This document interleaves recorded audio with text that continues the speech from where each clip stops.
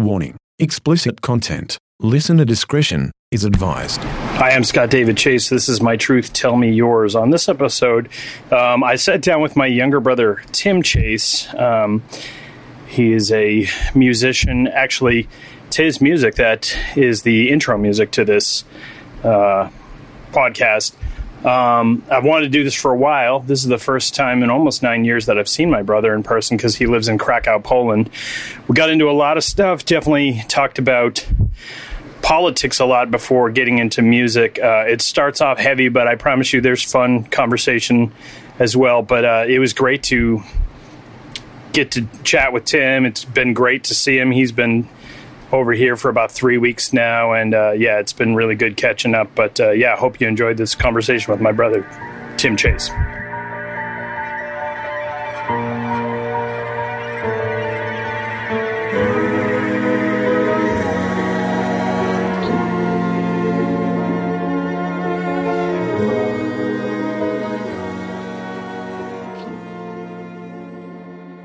So I got two going today. If you look right over your shoulder, like the ceiling might collapse on you while we're recording, and that'll be fun. Sweet. We are this is the location that I think, based on all my posting of action figures and stuff, where people just assume I live, which is my mother's basement. But it's slightly cooler here than up in the house, and also it's quieter here. So, yeah. What's the deal with this heat, huh? Where did that come from? Didn't see that coming. Is that true? I mean, no, not being honest. I feel like we've known. I don't remember when I first started hearing about global warming. Like, I definitely don't remember hearing about it when I was like a kid, but also I realized that, like, I wouldn't have paid attention to that anyways when I was a kid. But I feel like certainly by the 90s, like the mid 90s, when we were hearing about it, and it's always funny, where I work, talk to the public, and there's a good cross section of people that I end up talking to, and it's always and of course I'm making wild assumptions about people, but older people, 55, 60 plus people that are like, man, this is getting ridiculous. And I'm just like, we've been telling your generation for, 3 decades that this was going to happen, and you're acting, surprised all of a sudden. Yeah, well, it's, it's a loaded word, right? Global warming, and it's become, kind of a like many buzzwords and phrases, a phrase that, the right likes to politicize. Sure. And, not to get overly political, but I think in my memory, the global warming as a phrase, it appeared right around the same time as peak oil.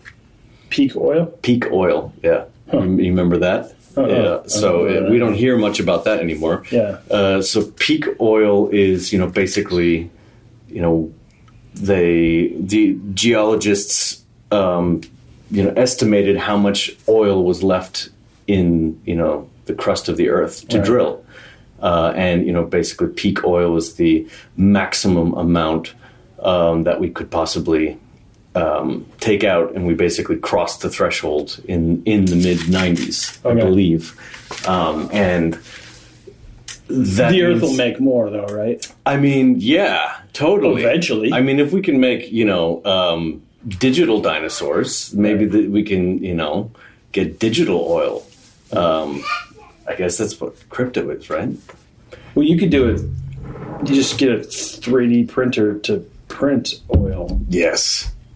Excellent. But anyways, I don't think we want to go too deep into this. We're not going to solve this, but I already lost like 10 people listening. They're like, nope, no thanks. Yeah, no, I'm out. Yeah. But I'm just, the only point is that, obviously the two are very connected, right?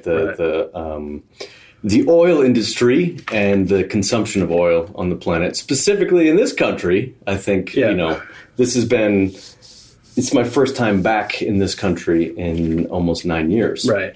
And, I brought a couple of, Polish Americans with me.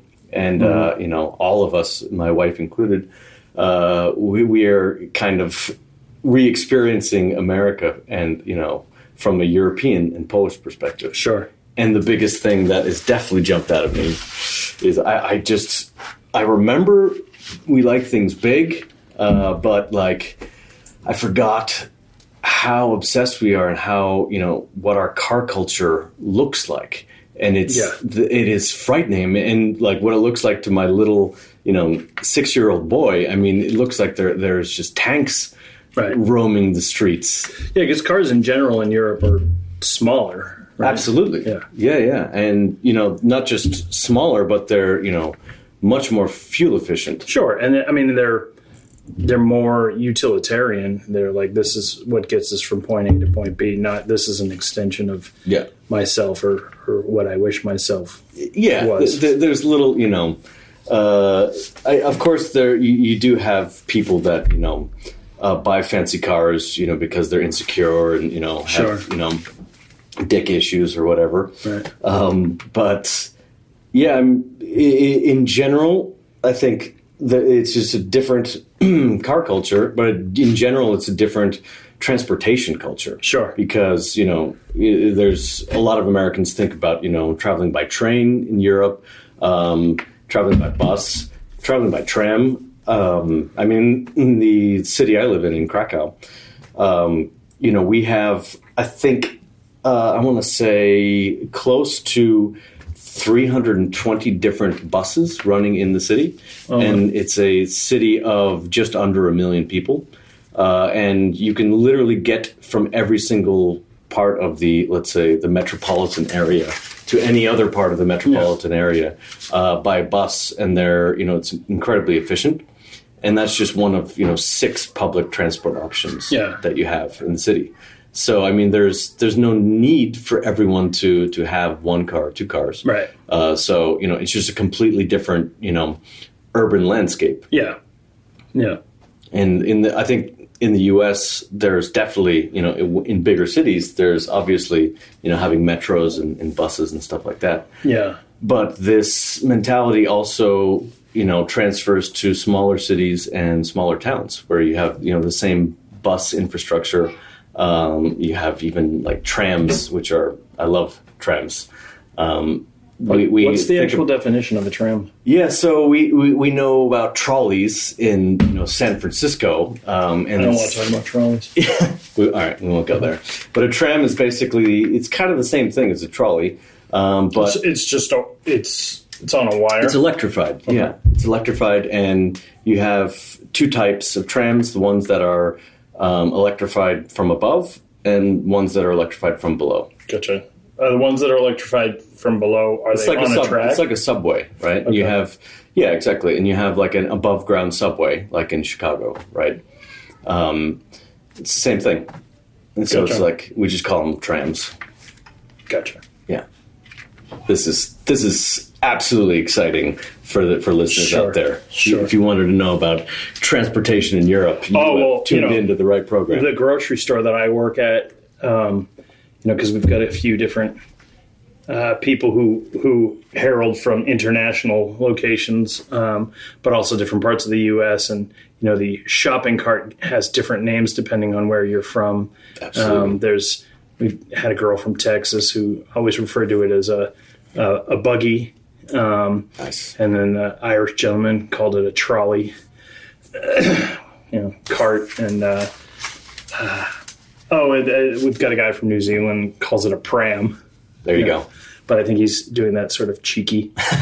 We joke around with him because he gets. Does he have like a good New Zealand accent? He does, but I actually, your wife and I were talking last night about, all the stuff that I keep track of. And my last year's tally, it was a number of times I heard customers asking Ray if he was Australian. Because it was like, it's literally every day. Yeah. And,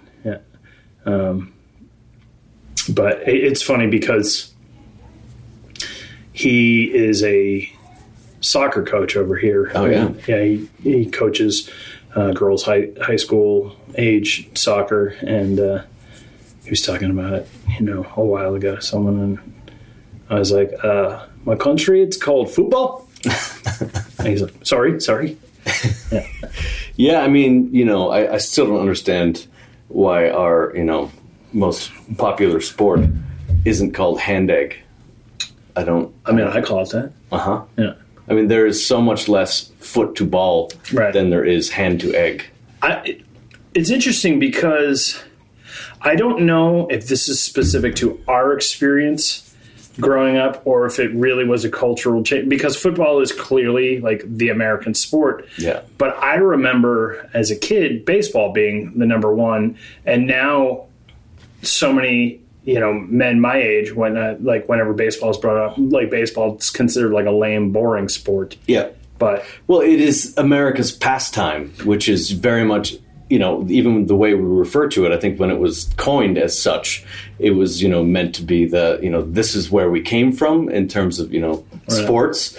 But, now it is, I think, more and more in the past tense is that Sure. Baseball used to be the sport that, yeah. everyone, let's say most males of the species Right. Rallied around. And yeah, no, it's very much NFL now, and it's I wonder if that's more popular because A, there's a finite amount of time, but B, it's just more violent. Yeah, no, I think it's everything. I mean, the NFL, and it's not, and this is interesting. I mean, this has been probably our most successful American export next to Hollywood movies, and then maybe third place. NFL. Really? Yeah. In terms of, I mean, you see numbers every year, how many millions of people around the world watch the Super Bowl every year. Sure. And it's, I mean, it's the most watched television event. Yeah. Globally. It used to be. Now, globally, that's now been displaced by, I wonder if you know. Is it the World Cup? Or? Nope. Because that's not a single event. So I think it used to be World Cup finals typically get amazing viewership. Sure. But I believe, and because I remember, for my job I was looking RuPaul's into Drag Race. Nope. It's an esports final. I don't know what that means. Yeah. So esports is video games. Gross. Yeah.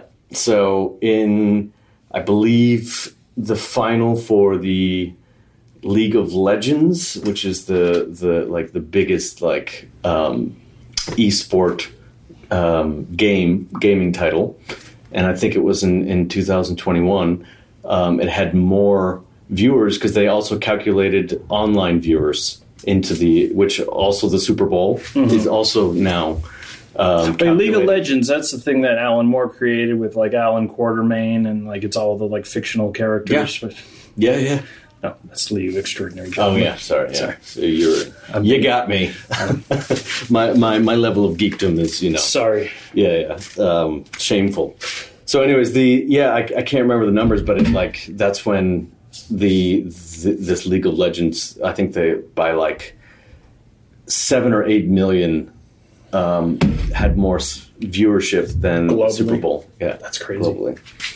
Yeah. So, are other American sports pretty heavily followed in Europe too? Or? They are. I would say after the NFL, basketball is the most popular, and actually, that's personally, I've actually gotten more into basketball as I've lived abroad than any other sport. I'm assuming it's NBA, not WNBA. That's correct. Yeah. Although, more power. There's some great WNBA teams, players. Sure. It's funny. It comes up on some of the podcasts that I listen to that they just talk about how no matter how hard they try, they just can't get a fraction of the viewership that even the NBA has. But yeah. I mean, this is this is a tough topic, right? Sure. Yeah, I mean, the end of the day, especially American sports, they are male dominated, and Yeah, from the athlete all the way through the management. I mean, this is the way that they're built and marketed to, and that's not going to change anytime soon. No, well, and it's sort of like, it's been interesting, and I'm sure as an expat, you have, obviously you're going to have a different and unique perspective, but just and we've kind of talked about this a little bit since you've been back visiting, the country has changed so much in our lifetime. This country has that, like, and the biggest thing to me, it just feels like as a country we're so resistant to adapt and change. Not even resistance, not even the right word. It's more like changing is now looked at as un-American, like the whole like stand your ground thing. Not just not just the gun thing, but just in general. Like, if you believe something, you hold on to it. You don't you don't listen to these stupid people with their facts trying to dissuade you. If you know something in your heart, you stick to it, and which is obviously an ignorant, foolish way, but it's also, to me, is un-American, because the biggest thing that's always been great about this country is that we've constantly been taking in different cultures, people from different cultures, incorporating it and adapting and becoming an ever-changing country. And it's gotten to the point now where it's like, nope, we're not going to do that. Yeah, I mean, this is the tragic irony of, I think where the U.S. is right now, is that always the sort of the underlying founding ethos has been questioning authority. That was what the country was founded on, right? I mean, the American Revolution and all the ideals of the founding fathers, this is where democracy came from. We're not going to accept your monarchy. We're not going to be ruled from a little island. We're going to take the power back, right? And this is questioning authority. Now, it is, you are un-American if you do not accept the status quo, right? And if you are, challenging, what it means to be so-called, American, then you're automatically un-American. Yeah, which is just mind-boggling. Yeah, and I think I've been, reading some recent quotes from Aldous Huxley, and Huxley compared with Orwell, and their, kind of their almost opposing views of, let's say, what a dystopian future would look like. Obviously with Orwell's vision of Big Brother, a controlling entity, right? But Huxley had the almost opposite view, is that, it would be, the dystopian future would be that, truth would be everywhere, but it would be drowned in irrelevancy. Right. Because there would be so much information available to everyone that, truth would be suspect, which is pretty much where we find ourselves. Right. And this is the most disturbing thing, is that facts do not matter anymore. Right. Because, people are so blasé, and they have their own facts, and they have their own bubble, and they've been basically, because of social media and, the bubble that we all put ourselves into and create, that if any information comes from outside of it, it's immediately treated as, fighting words. Right. That how dare you say something that, everyone else has told me is wrong. Right. Yeah. Yeah, it's, I don't know, I think it's interesting and, like, sadly ironic how, most of us are now walking around with access to the world's knowledge in our pocket, and so many of us are still just, like, hanging on to stuff that's completely not, even though we're presented with facts, we're like, well, I'm going to do my own research. And most of the time when people say that, they mean I'm going to look at 3 YouTube videos that are curated to me based on the 10,000 other YouTube videos I've already watched that already agree with what I believe. Yeah. Yeah, exactly. Yeah, and this whole, what the Trump era has brought into play is the, weaponizing fake news. Mm. And, with his buddy Vladimir, and the absolute revolution that they were able to pull off with both Brexit and Trump getting elected, and how they used social media platforms and, paid advertisements to literally, game the system and wag the dog to get Trump elected. And, they literally, in Trump's language, he overtly basically just, it was a bait and switch, right? By calling, the mainstream media fake news, right? So transparent and, just silly. But it worked. Mm-hmm. And it was like, it wasn't even, like Steve Bannon and all the political strategists. I mean, they went for the most obvious strategy to just blatantly lie and call by saying, nah,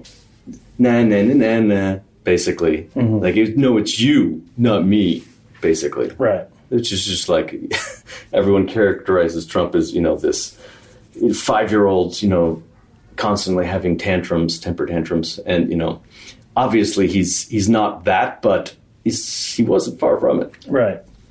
There was, it was interesting when that election happened here, because, obviously, I think most people listening to this, if they've heard other episodes of this, know I'm, fairly liberal leaning politically, but so a lot of, my friends and people that I associate with are as well.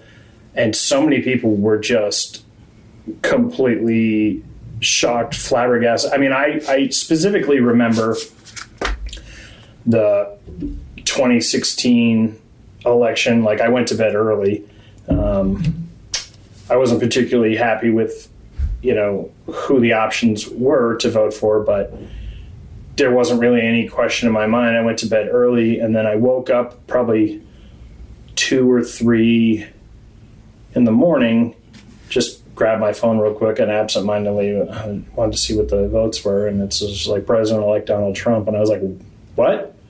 And, was like, wait, did somebody, like, is this some... I looked to see if it was The Onion or something that I had clicked on, and I was like, what? But I just wonder, from, like, the European perspective, when that happened, was it surprising to people, or did they, did people see that coming? No, it was a shock to Europe as well.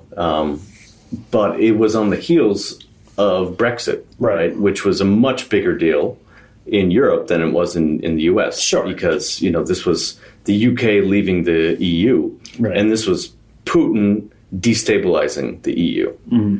And, this was, the two were so connected. And now we know just how deeply connected they were. I don't know if you've seen any of the documentaries about the what happened with Brexit, or this is a great movie with Benedict Cumberbatch. Doctor Strange and the Multiverse of Madness? That's correct. Yeah, I saw it. Yeah. Is that a documentary? It is a documentary. That checks out. Yeah. No, which movie? I can't remember the name, but he plays this political strategist in the UK. Okay. That basically he masterminded the Leave campaign. While we're talking, so yeah. You go ahead and go to the interwebs. And so what it was they basically, a lot of electoral, electioneering or calculations in democracies, they come down to, a very slim margin of undecided voters. Yeah. And so what they figured out in, the Leave campaign and the Brexit vote was, we're talking about, they figured out a magic number of undecided voters that they needed to get to. Mm-hmm. And then they devised a way basically to, in a short period of time, how to get to them. And that went from everything to physically going to, disenfranchised voters. Obviously, the largest amount would be the, people that were in low income areas that had been, disenfranchised by the system, and, were basically hadn't voted for anything in a number of years. Mm-hmm. And engaging those voters and using multiple tactics. And the other way, not just physically, but they figured out the most effective way was through social media, because, even the most, the deepest and most frustrated and disgruntled voter, they would still have social media, and right. They would still be active, just looking at the percentages of, the population that were online. Mm-hmm. And they, figured out what the best way is to target those people, and what, from developing, very controversial paid advertising campaigns that basically, Facebook didn't bat an eye at, allowing them to, basically just make up and publish lies. And then this is where Putin came in, because his goal basically for the past, decade plus has been to destabilize European and U.S. democracy any way he can. Right. To muck up the system. Paid advertising on social media platforms became the easiest way to do that. Yeah. And Brexit was his biggest success in helping to basically, they, without, let's say, overtly cooperating with, they used this agency, Cambridge Analytica, to basically find out this and, find this voting block that had previously been, that the other side certainly didn't know about, mm-hmm. and had no means of advertising to, because we're also talking about huge amounts of paid advertisements. Yeah. That they, basically funded, Putin funded, and other third-party institutions funded by Putin. Yeah. But this is, again, we're back to the issue of, you're like, so what? So what? Even if all of this is factual and known, and, for, let's say, people that would give a shit, or let's say, would want to, let's say, in the future, not be susceptible to the same tactics, we're talking about the same issue we're talking about, is that, this is all fake news, like, because my news, wherever I got my news from, the other side would say that my source is fake news, because that's what my bubble has told me. Sure. Yeah. So this is where we are, is that even the echo chambers. Exactly. Yeah. And it goes round and around. Yeah. Well, and yeah. So much of it, I can't remember if it was you or if it was Chris that. Oh no, it was you when we were earlier this week when we were on a pie get and run. Oh yeah. Yeah, we were talking about how there used to be a sort of integrity with responsible reporting and and that's kind journalism. of journalism in general, just because it is now entertainment first, and then facts second, or probably much lower than that. And how do we, with the internet, how do we put the genie back in the bottle now that because I don't think anyone had any idea of the ramifications of the World Wide Web when it was first you know, and it is theoretically an amazing tool, but it's also such a, you know, a completely unregulated sort of thing. Yeah, I mean, unregulated, you know, it's, you know, immediately we have to talk about,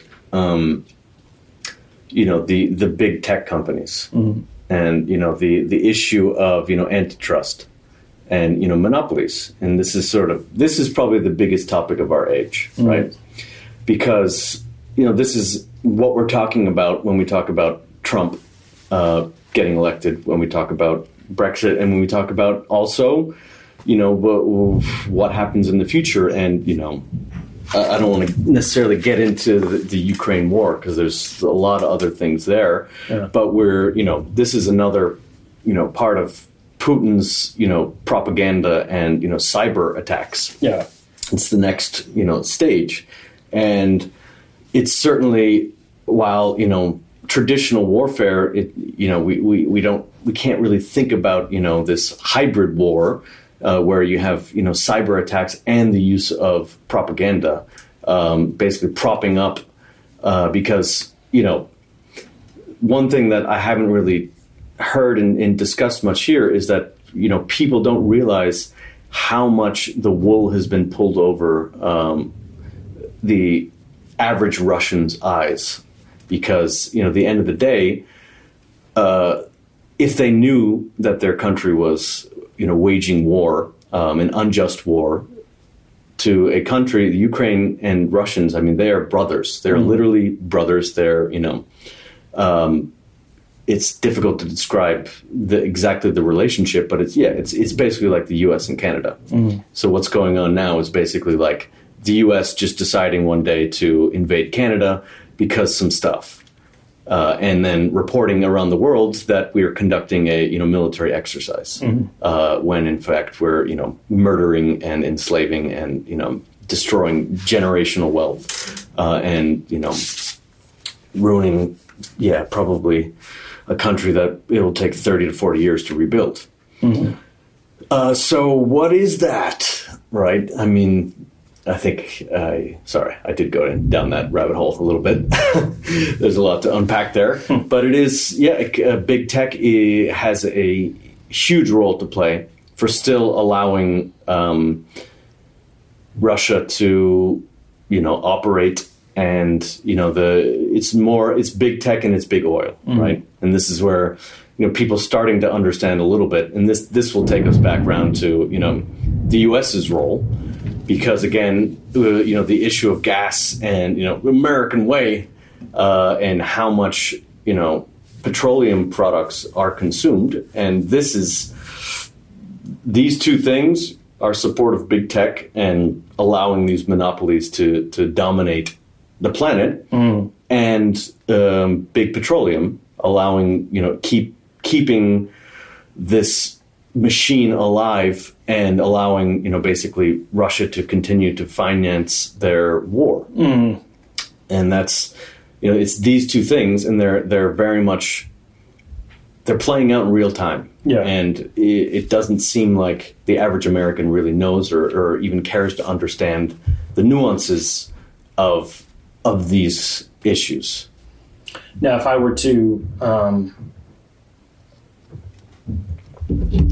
if I were to go along with several people that I know in real life, but also, you know, see online, clearly the gas hike price, you know, the price is going up. That's Joe Biden's fault, though.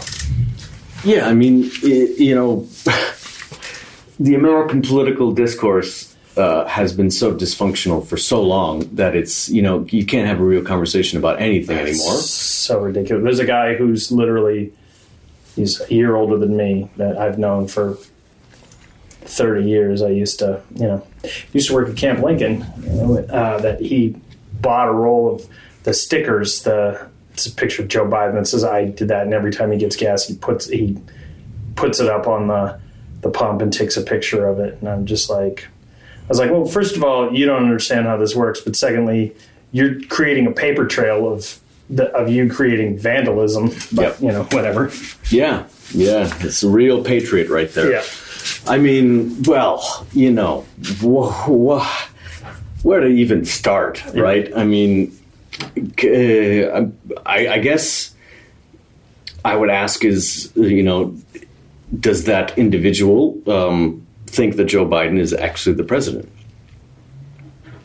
Or I'm not. I haven't touched that one yet. No, well, and it's the way that. So most Wikipedia entries for an actor, they'll have like a separate drop down for filmography, and it doesn't. It has like a 12 paragraph thing about like the movies that he's done, and I was like, you know, while I was trying to listen to you, I couldn't skim through it and find. It's called. Oh, it's called Brexit. It's called Brexit. Oh, it's a TV movie. Don't put that near that. Don't put that near that. Gotcha. I wonder if TV. I mean, Netflix. Can we really call Netflix TV? It's so weird to me how it's to completely go in a different direction for a second. Like, because I watch there's a YouTube channel that I subscribe to that like pumps out. Well, it's probably multiple videos a day, but it's called What Culture, and it's basically about movies and stuff like that. And it's just lists, and it's like the 10 movies that do this, 10 movies, and you know, whatever. Because I like weird. I believe it's listicle. It's true. I like weird minutia, and you know. Do you? Yeah. I did not know that about you. Yeah, but you know, a video that I was watching last night, it was like 10 strange behaviors from that actors did from recent TV shows. And I mean, there wasn't really much that I remembered from it, but I remember through the 10 things, 8 of the 10 of them were streaming things.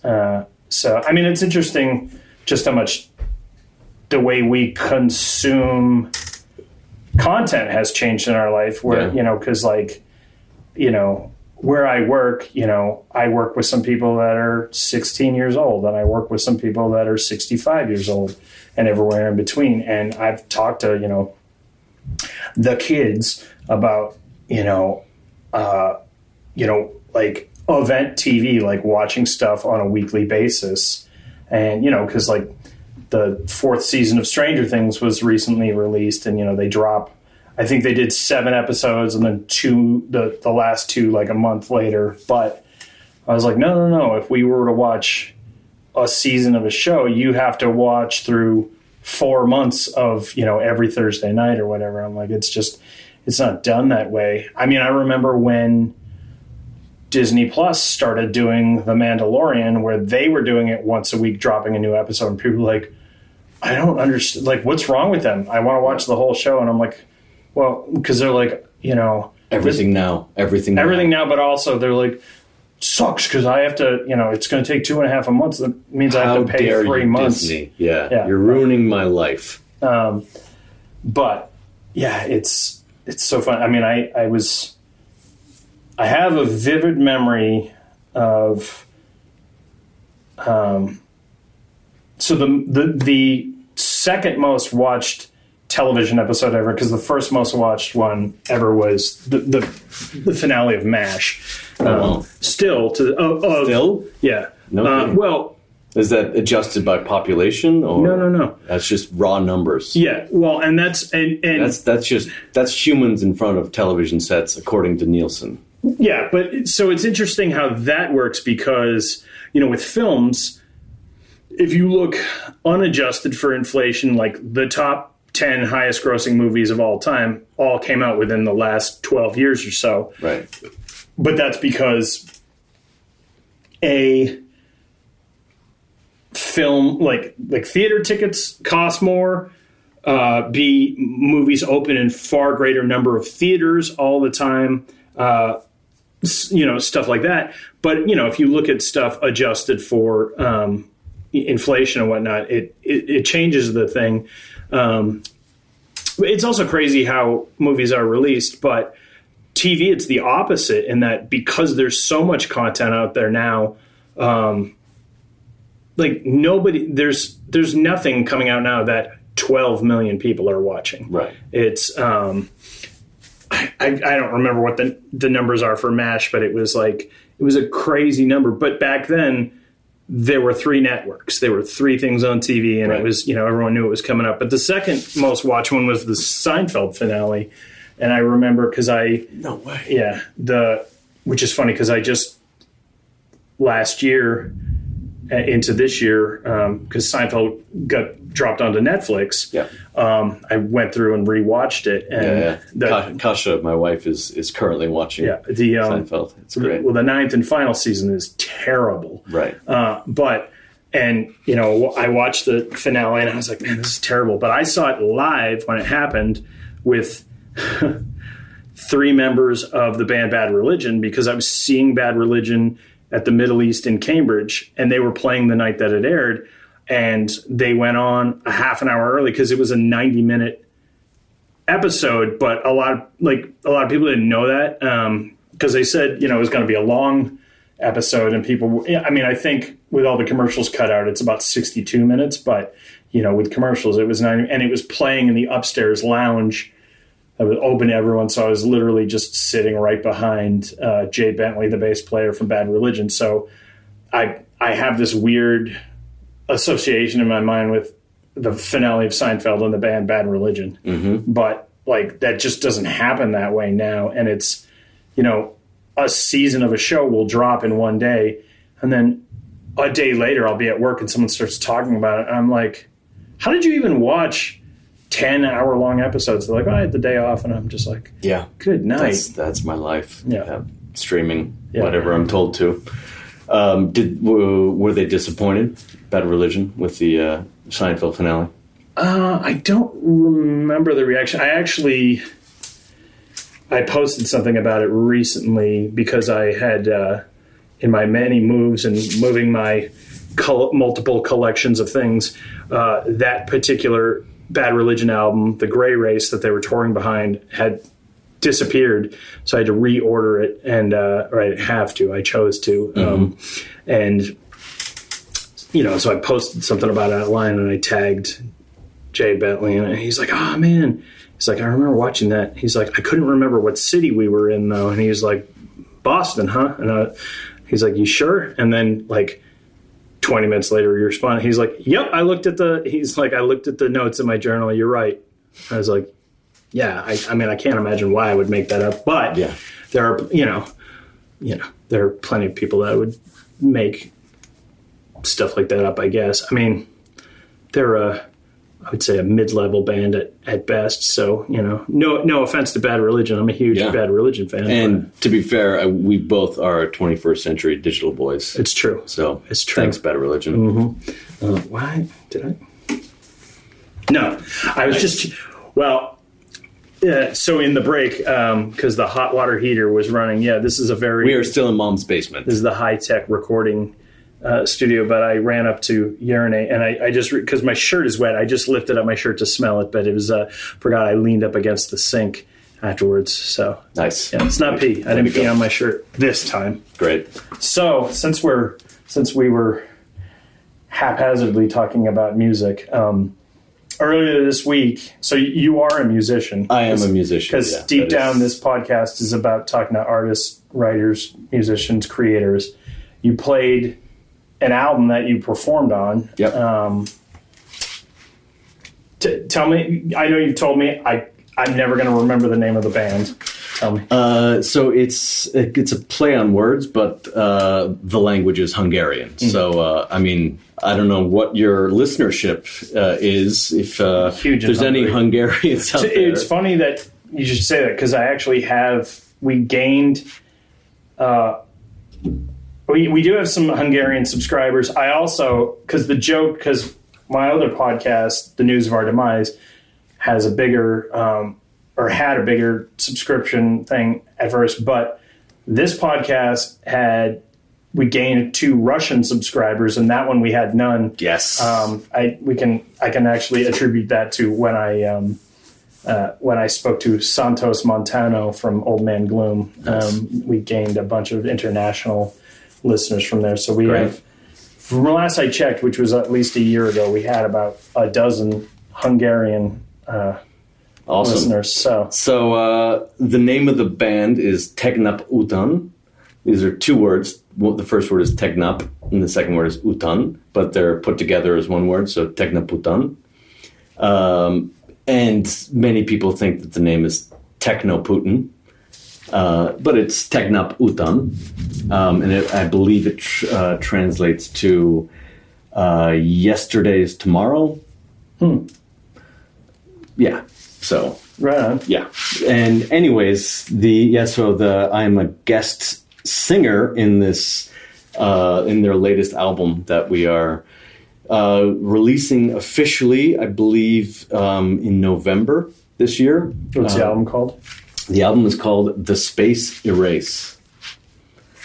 And which is another play on words. Yeah. Now, is erase spelled E-R-A-S-E or E-R-A-C-E?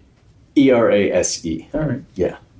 But actually, the some of the topics that we've kind of discussed, we are going, hard at some of these topics, and I mean specifically the what is truth, right? And the general topic. I don't want to give away too much because I do want people to explore the album in its many different varieties that we're going to be releasing it. But generally, I think what I would like to say is that it's the concept is about a famous historical event that and the event is the moon landing, which in and of itself is a controversial. Which moon landing?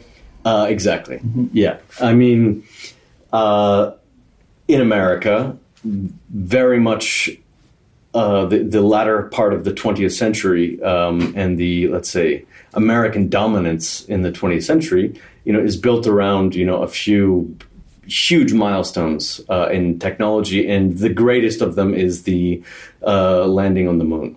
And that was also, basically the Cold War was never won, but that was the beginning of the end of the Cold War, was the U.S. landing on the moon, because this was the Cold War, if anything, it was a war of propaganda between both sides. And, the American dominance of the, global war of propaganda was won as soon as we landed on the moon.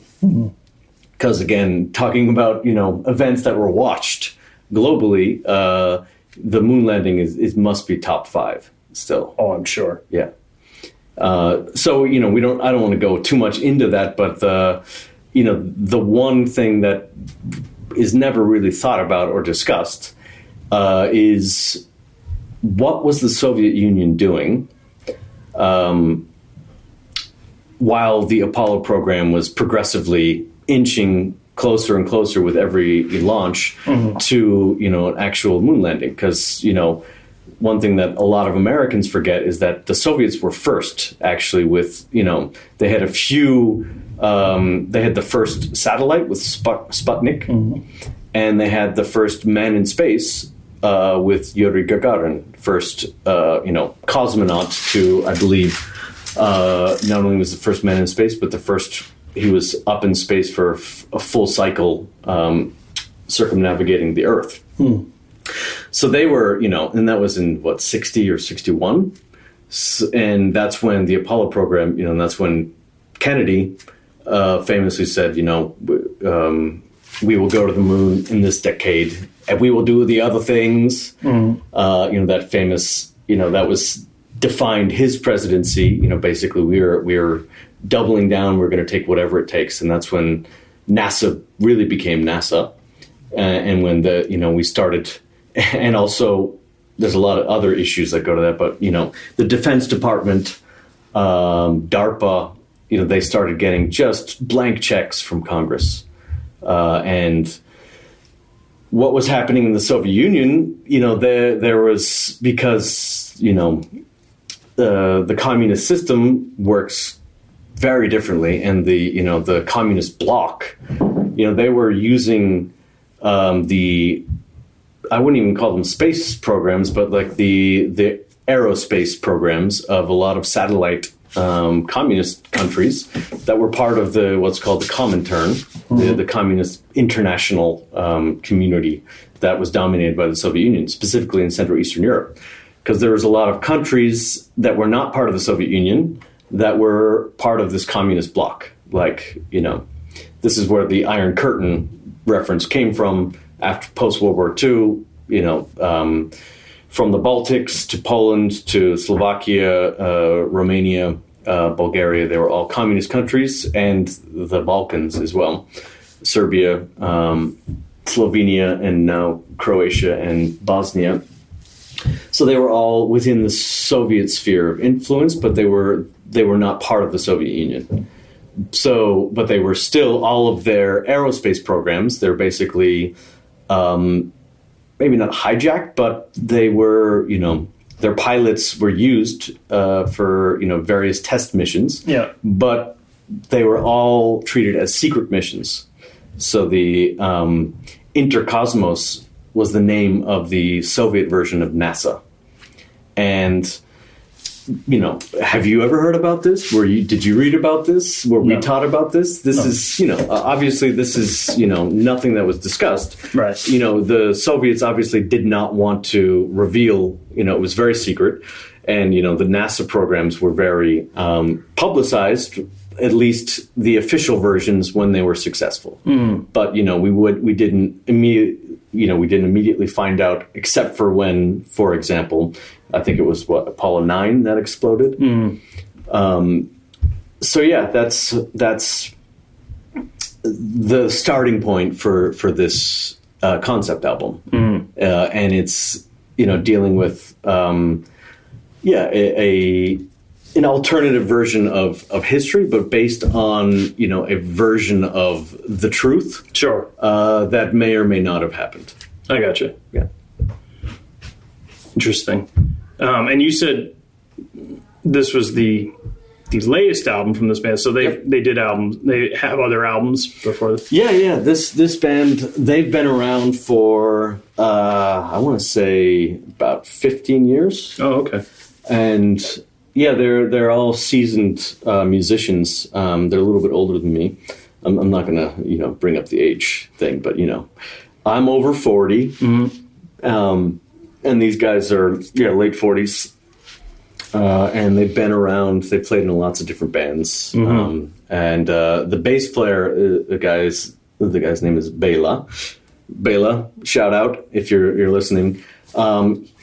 It's funny. I met him in Krakow because he lived in Krakow about 10 years ago. I can't remember exactly when we met, but he was. Getting back to the petroleum industry, he was, I can't remember if he was the president or, he was definitely an executive of a company called Slovnaft, which is a subsidiary of a Hungarian oil company. And basically he'd worked for this oil company for a while, and he was sent to different countries to basically be their sort of interim CEO of that, local, branch, whatever it was called. And so he was in Krakow for, I think, 2, maybe even 3 years. And he really liked Krakow. And he randomly came to one of my band's concerts on the suggestion of one of his employees. And he lost his mind. He's a bass player. He's a rock fan.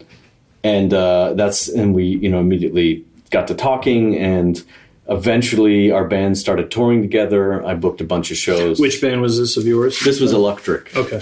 Yeah. The now defunct Electric. Unfortunately, Defunct Trick? Defunct Trick, yeah. We broke up, this is an interesting historical note, but we broke up 2 weeks before the pandemic.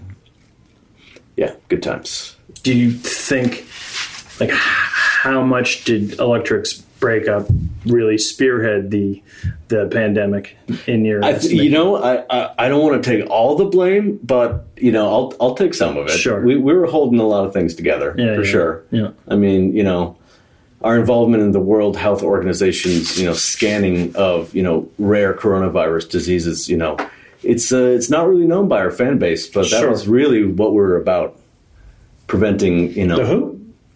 The WHO? Mm-hmm. No, the WHO. Yeah. The WHO. Yeah. Yeah, my favorite band. Right.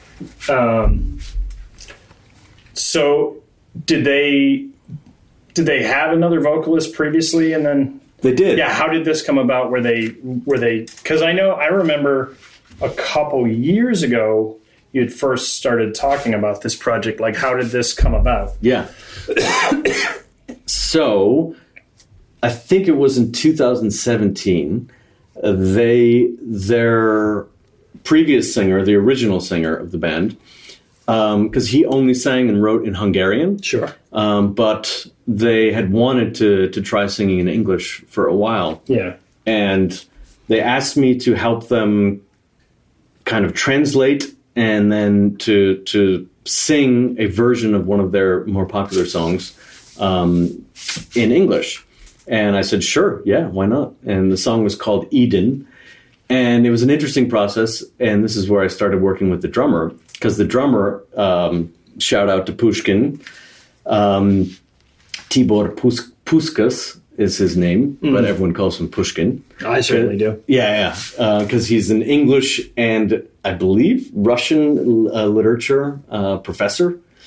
And so, yeah, he also did a lot of translation from Hungarian to English, and, was interested in poetry, songwriting, all this stuff.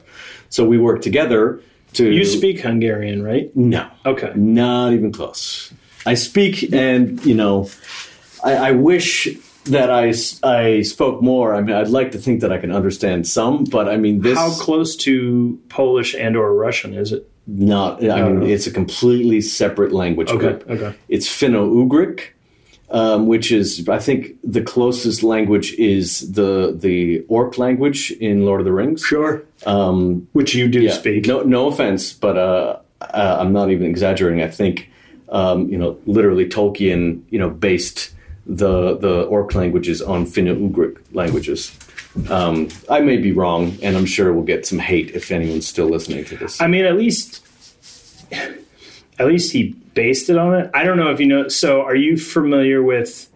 So George Lucas famously, for the original Star Wars trilogy, just straight up lifted languages. Sure. Yeah. So. Do you know Jabba the Hutt? The connection to Slavic languages. Yeah. So Jabba in Polish and in Russian, I believe, is frog. That checks out. So yeah, he is large frog man. Right. The Hutt. So you know the character Nien Nunb from Return of the Jedi. He co-piloted the Millennium Falcon with Lando. So he's just straight up speaking Filipino.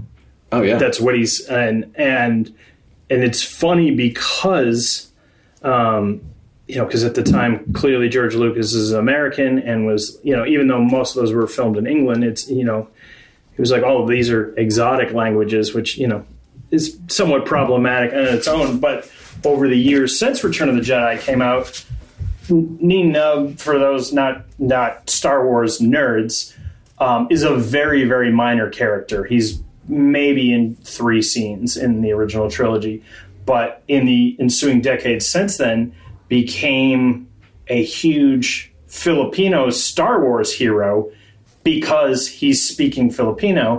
Wow. And his responses are not like, it's just gibberish, basically. He's saying nonsensical things that have nothing to do with what they're saying.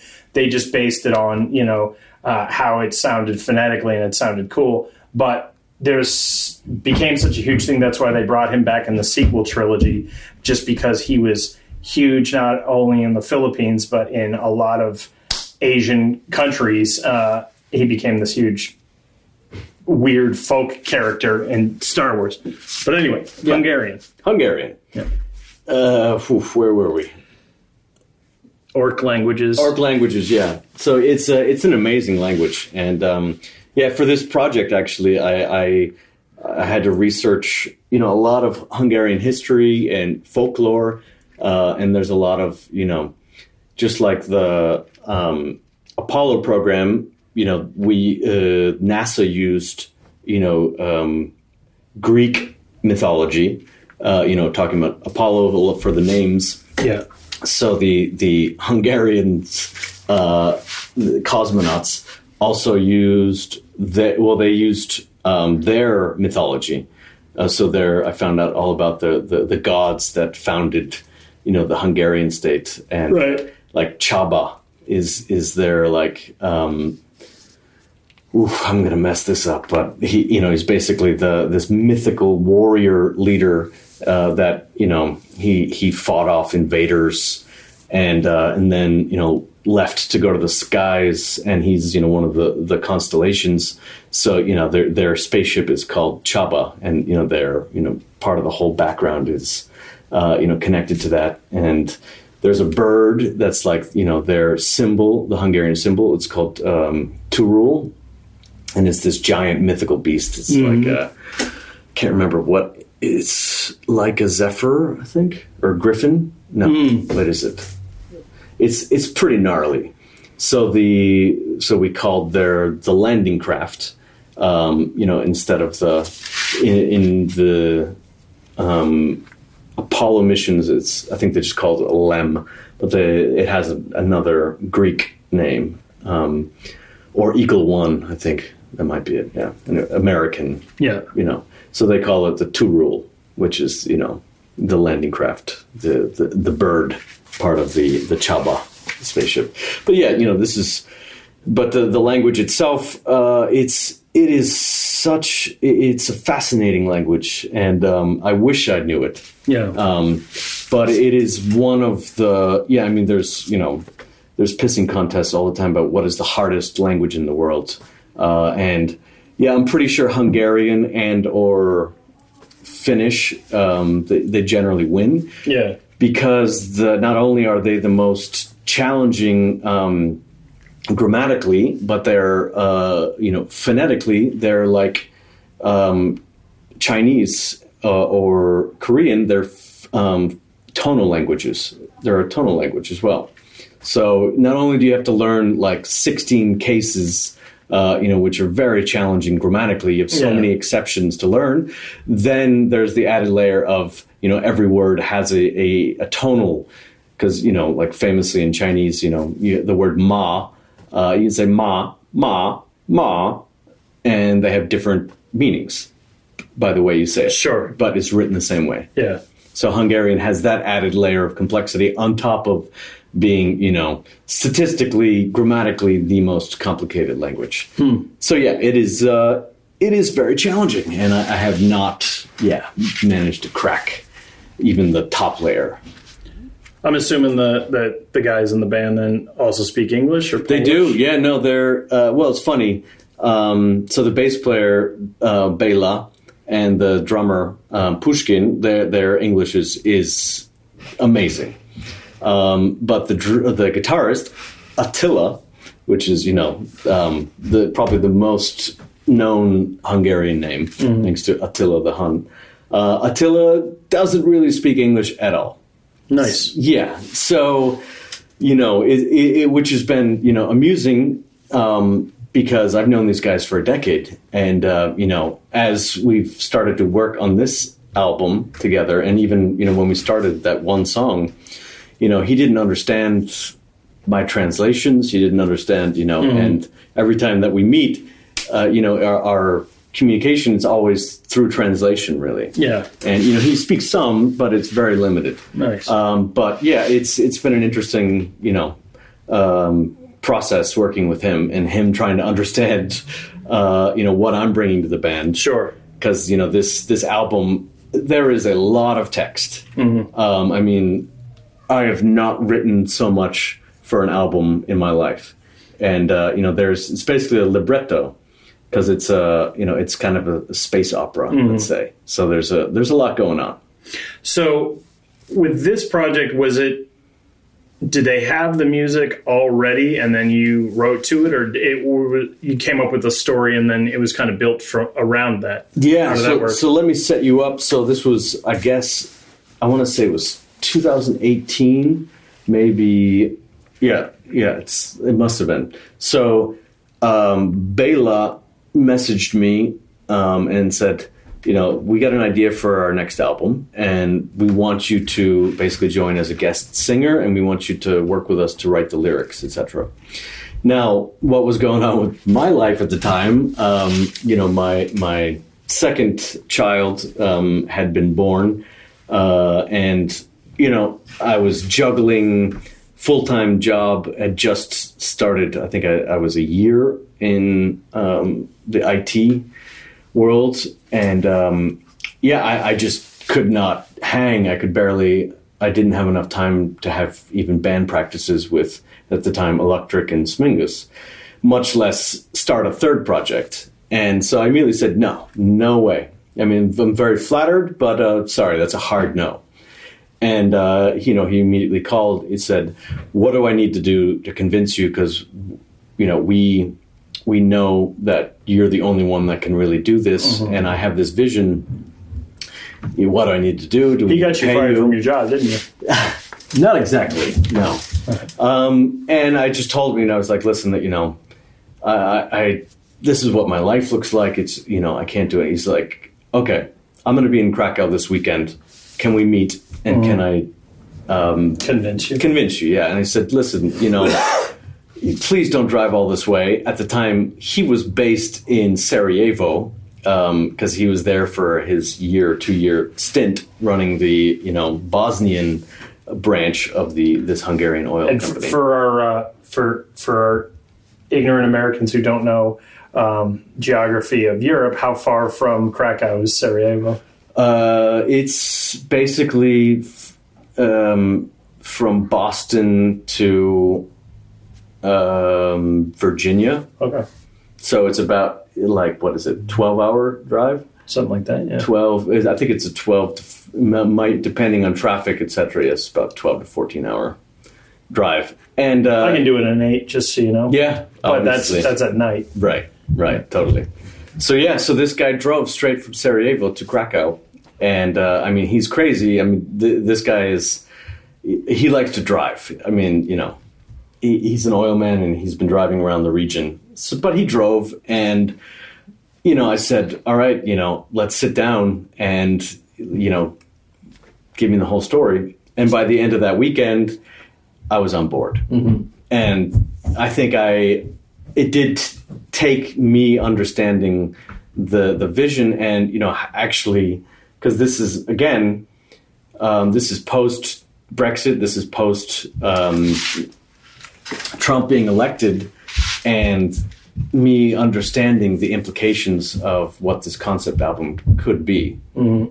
And then we were off to the races, and they already had some songs and musical ideas ready.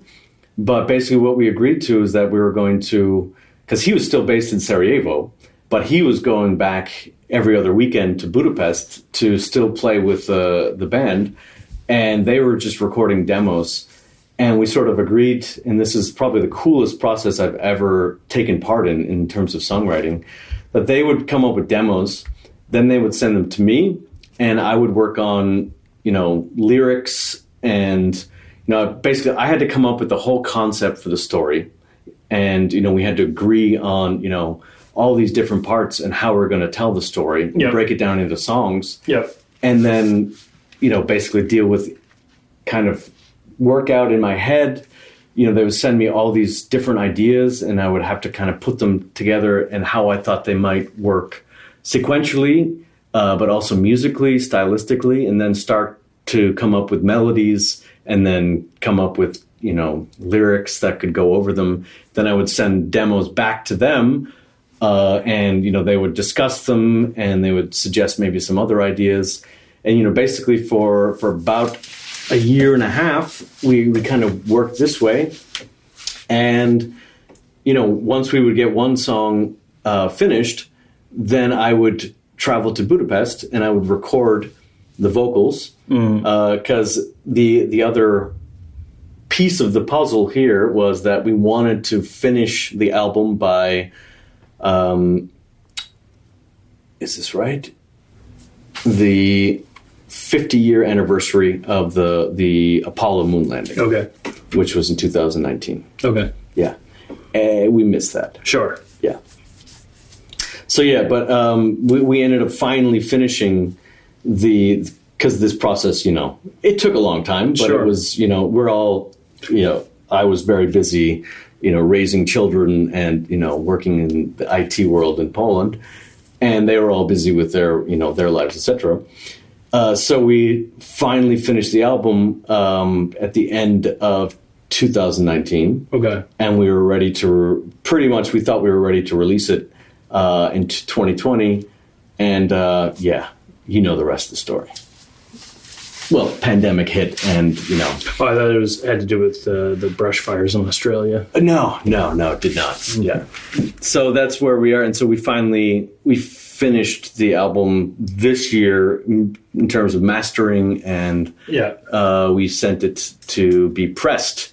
And actually, we were hoping to get pressed in the Czech Republic. It is, yeah. That's and where something like 60% of all vinyl is manufactured these days. Yep. So again, this is another topic that to bring us back to the music industry. God damn it, Dale. Yeah. I mean, so my record label in Poland, Loose Wire, we've pressed 5 albums in the last 10 years. Mm-hmm. And usually the turnaround was 2 to 3 months. And, you could build a crowdfunding campaign around that 2 to 3 months, right? So you start the campaign, and your goal is part of the campaign is to press vinyl, and at the end of that 3 months, you send everyone that's bought a vinyl. But yeah, now so we submitted the masters in February, and of 2022 of 2022, and we were initially told that 6 to 7 months, and we could plan by the end of August. Then in May, they told us that, we're experiencing extreme delays, and the earliest that we're going to be able to deliver is November. Mm-hmm. So now the plan is basically to launch as long as we can get, a written in blood guarantee that the vinyls will show up, in November. Mm-hmm. Then we're going to plan to launch the crowdfunding campaign in October and officially release the album in November. Gotcha. Yeah, I have friends in various bands on various levels of, fame or whatever you want to use. And there was a pretty well-known certainly in the hardcore and, aggressive music community. Band Converge released an album in October last year, but it was only digitally and CD because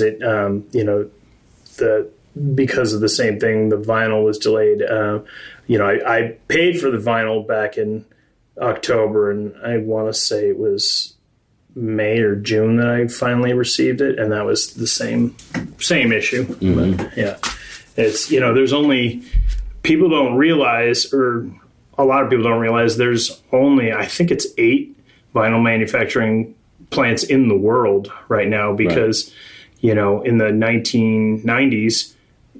Most of them were dismantled because they're like, nobody's buying records anymore. Yeah. And I've talked to a couple of people and they're like, why don't they just build a new factory? And this is Jack White's thing, right? Yeah. I mean, he's literally calling out, the big 5 and, shaming them into building their own vinyl pressing plants because they're, independent artists, they are now, in the worst possible position.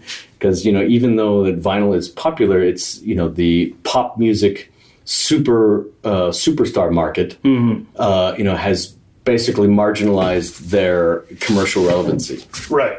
Well, and it's interesting, too, because I feel like, and obviously this is just my perspective on it, but I also feel like I do have a not uneducated opinion about it. A lot of the larger artists who are now releasing vinyl for the first time, a lot of people who, a good chunk of their audience are not actually listening to these records that they're buying it as like a collectible sort of thing. Because a lot of people now are buying vinyl for its inherent like potential resale value. Sure, absolutely. Or just as a memento. I mean, it's interesting. You go into Target, you go into Walmart. Here, they both have big vinyl sections now, relative, but both of them also have all these accoutrements for displaying vinyl, like frames for putting your vinyl on the wall. And I'm just like, as much as I do think it looks cool, I'm like, it's meant to be listened to. It's it's a physical format, and so I think a lot of people buy them, but then just stream the album. And sure. Whatever. It's not for me to say how one should or shouldn't enjoy music, but I'm like, how many people who are buying the Adele or Taylor Swift albums is vinyl their primary way that they're hearing that album? I don't think it's that many. Whereas a lot of indie artists, particularly ones that don't use big streaming services, vinyl is the way that primarily people are hearing this music. So, I mean, this is a topic that I think is going to define the next decade of my personal and professional life, to be honest. Mm-hmm.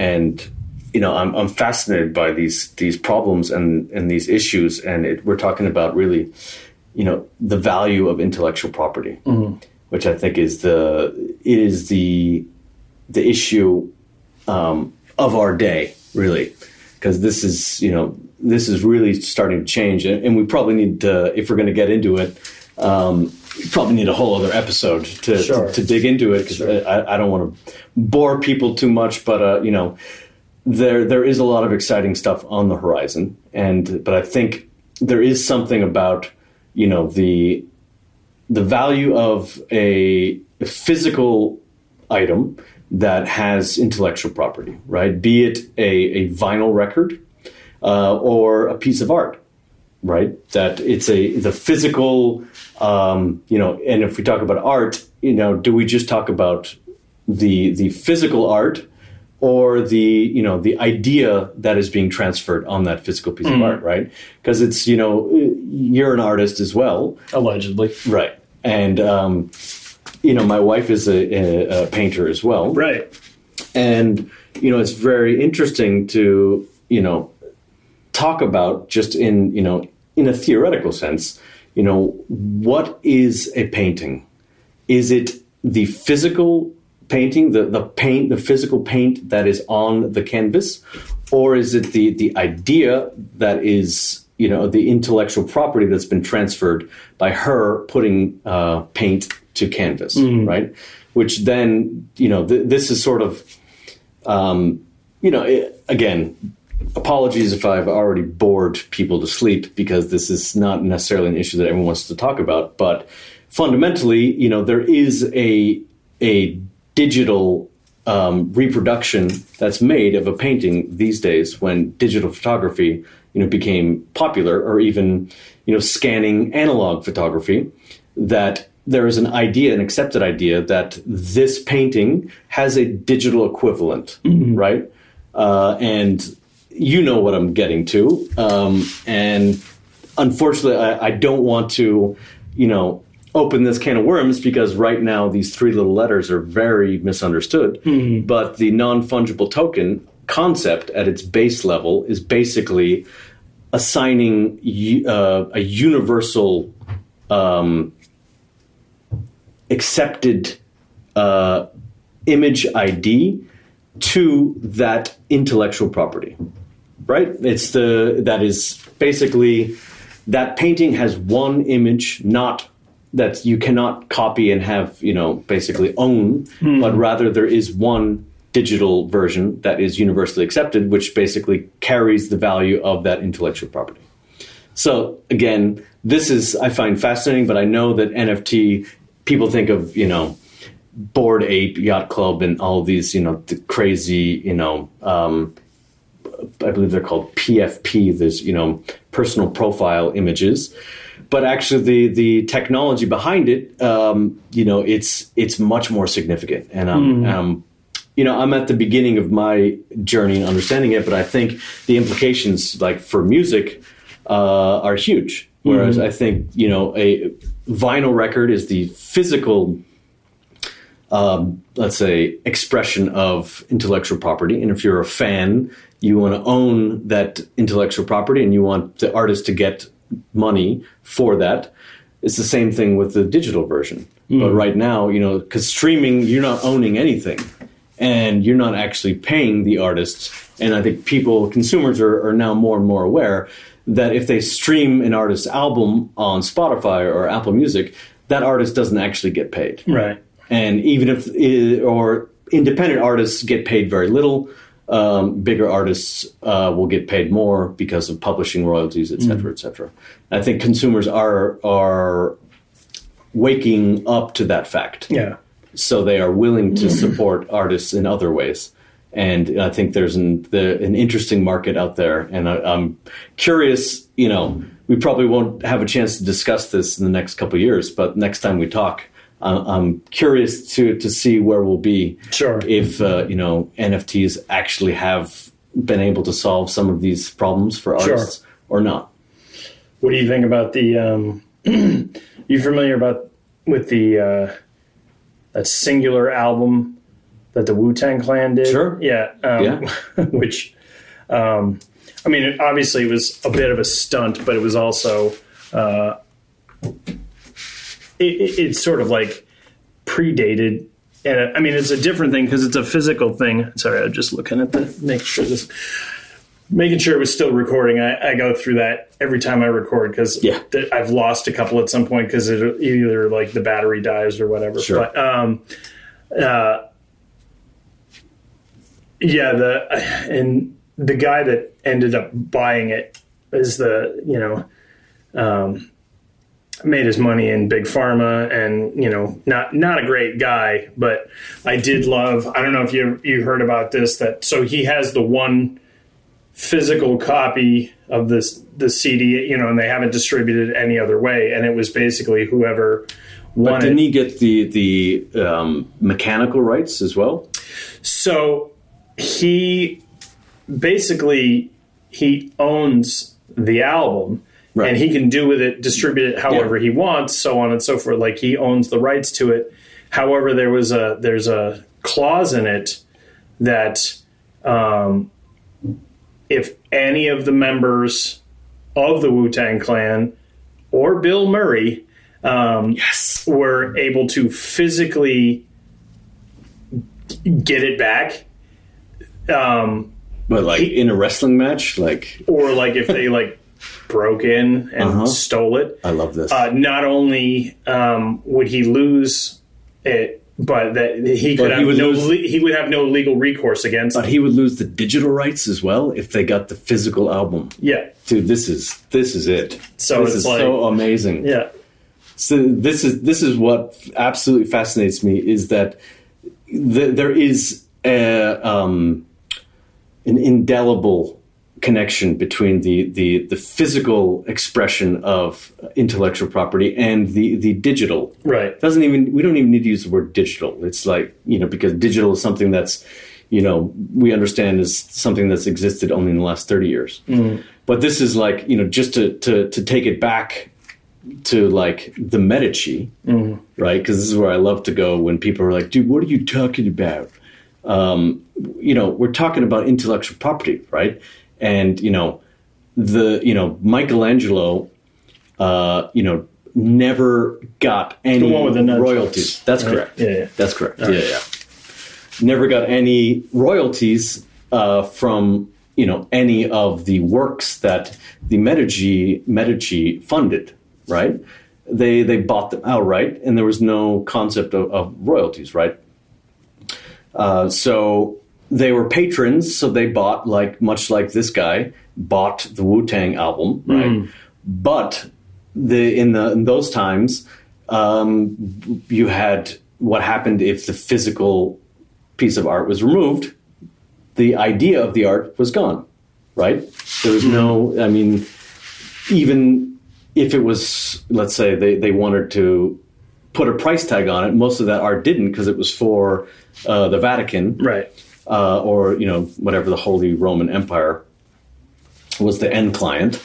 But they didn't own the idea of it; they owned the physical, Sure. right? So that they could, if it was resold, it was just the physical, piece of art, and so no royalties even for let's say the owners, the Vatican, and the artist. They could never, if for whatever it was sold on the secondary market, they would never get anything Sure. of that, right? And that comes, right now, the secondary market. So like if we're talking about, a vinyl record, like Discogs or, eBay or whatever, this is, what would this dude, if he thought that the Wu-Tang and Bill Murray, were at his house, would he physically try and sell that physical item if he thought he was going to lose his rights to it?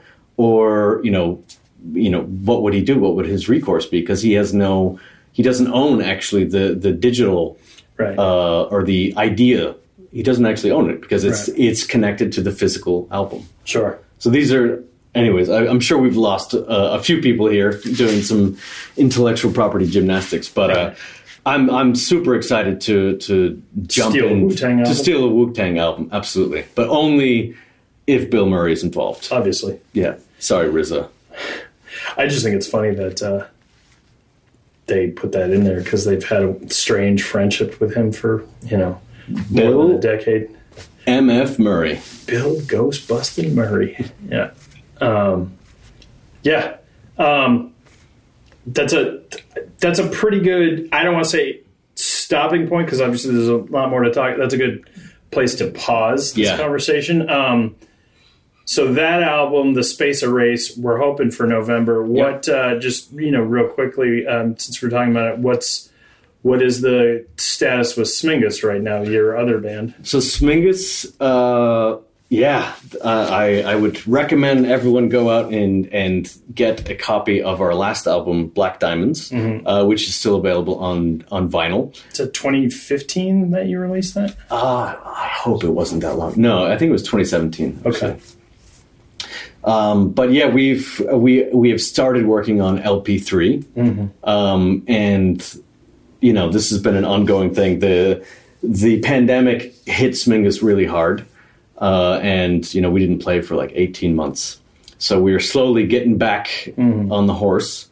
But we're actually supposed to have a gig in August, and I'm hoping we'll make some progress with LP3. But we realistically probably won't finish and or release it till 2023.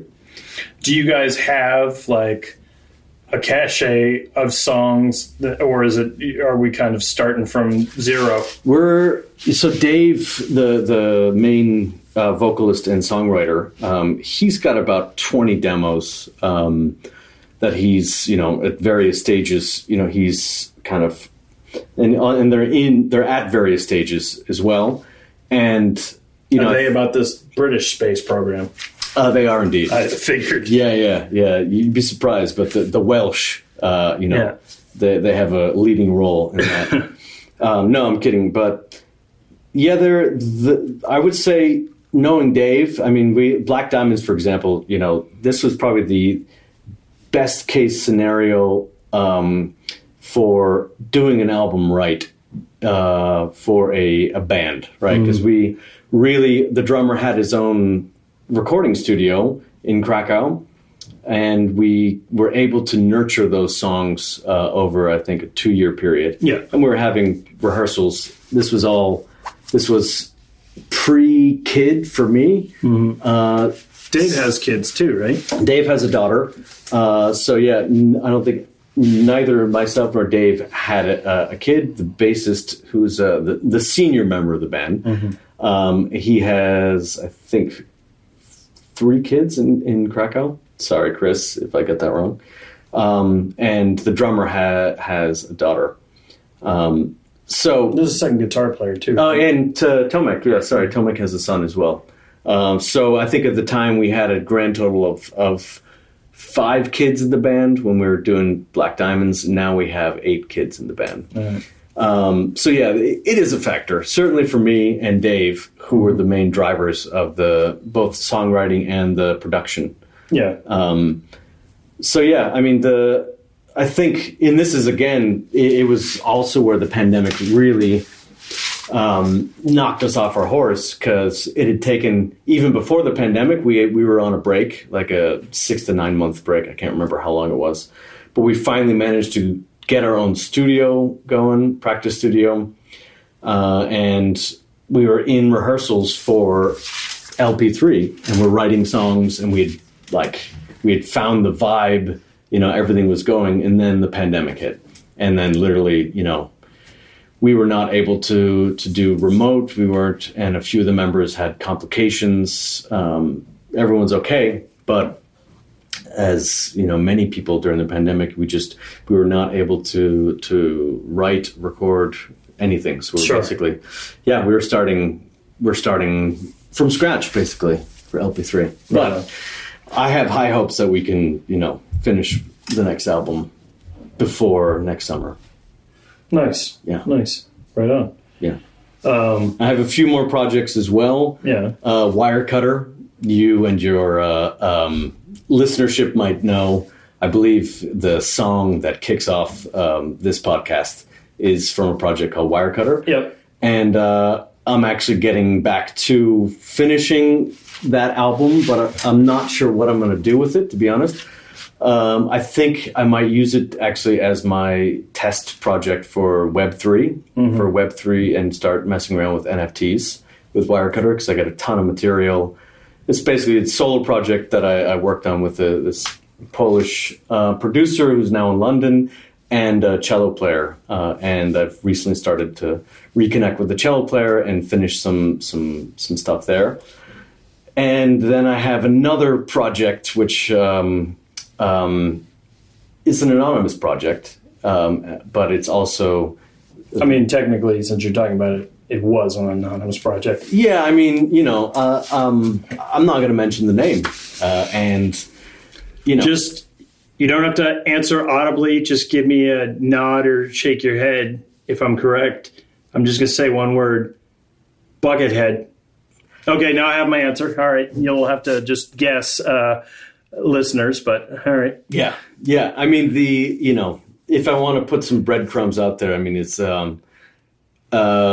I think, well, after Electric, went, let's say, pear-shaped, and, we went on hold pre-pandemic, 2 weeks before, actually, then the remaining members of Electric, we threw our hands in the air, and we decided to come up with another outfit, and we started producing songs under a different name. Acoustic, yeah. That was actually a name of a single we released. Nice. Yeah.